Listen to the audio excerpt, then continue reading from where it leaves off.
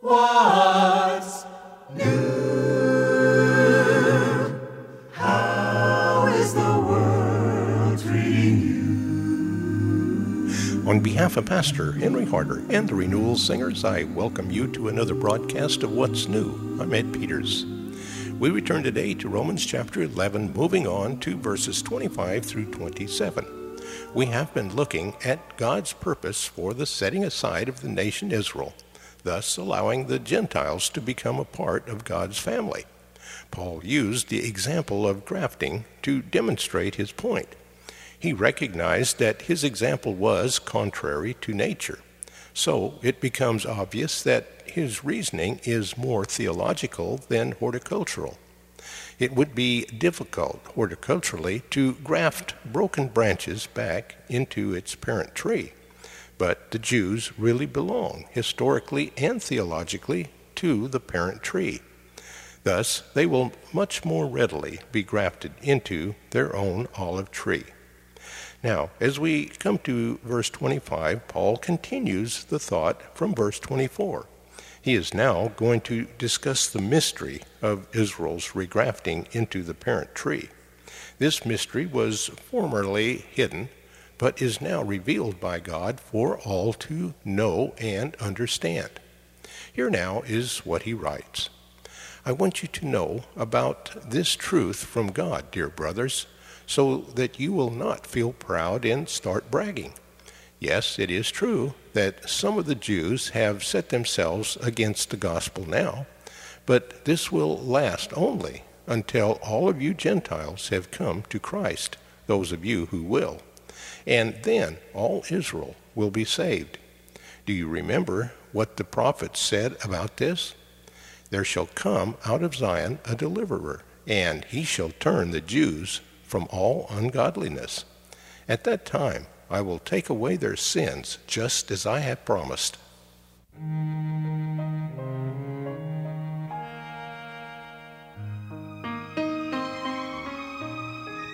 We have come to lift up the name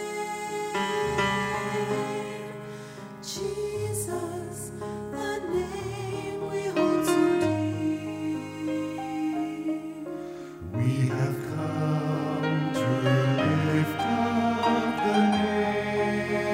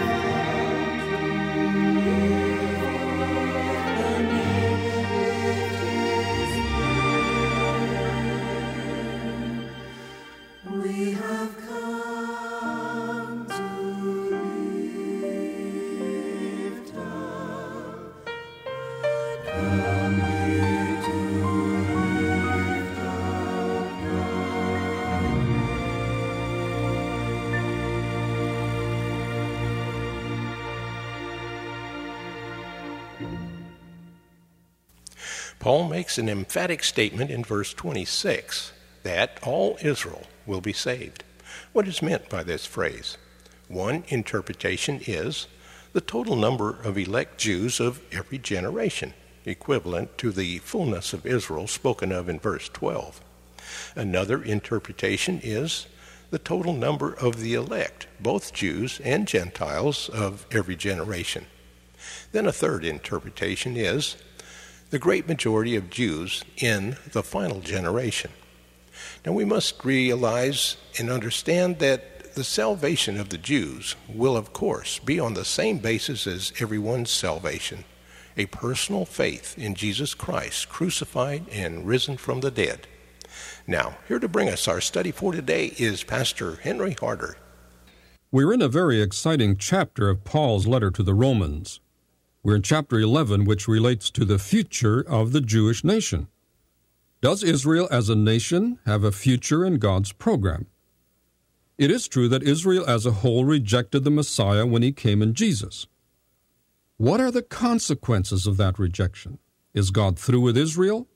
Have they forfeited the benefits of the promises made to them by God? This chapter answers some of those questions. Here Paul makes essentially 2 points. First, Israel's rejection is partial, not total. And 2, Israel's rejection is temporary, not final and permanent. I've spoken about these 2 at length in the past week's programs. Today we look at verse 25 and the first phrase of verse 26 of this 11th chapter. Paul writes, I do not want you to be ignorant of this mystery, brothers, so that you may not be conceited. Israel has experienced a hardening in part until the full number of the Gentiles has come in, and all Israel will be saved. I need to comment first on the word mystery. Paul writes, I do not want you to be ignorant of this mystery, brothers, so that you may not be conceited. When Paul or the other New Testament writers use the word mystery, they do not refer to something that is mysterious, nor something that is an enigma, nor to something difficult to understand. It is rather a reference to something that was a secret about the past or about the future, and that is now being revealed. It is truth regarding the purpose of God that was once unknown. Now then, what is the truth here that is now revealed? It is that Israel has experienced a hardening in part until the number of Gentiles has come in. That's the mystery. God wanted the Gentile Christians to know this, so he revealed it so that they would not become conceited because they were given the gospel and they were receiving Christ. Now look closer at this mystery. Paul mentions Israel's hardening. The word means dullness. As a result of their unbelief, God dulled their perception. But that dulling was only in part, it wasn't total. Some Jews responded to the good news of the gospel. So the hardening of Israel to Christ is partial, not total. Now notice that the hardening is temporary, not permanent. That dullness or hardening will continue only until the full number of the Gentiles has come in.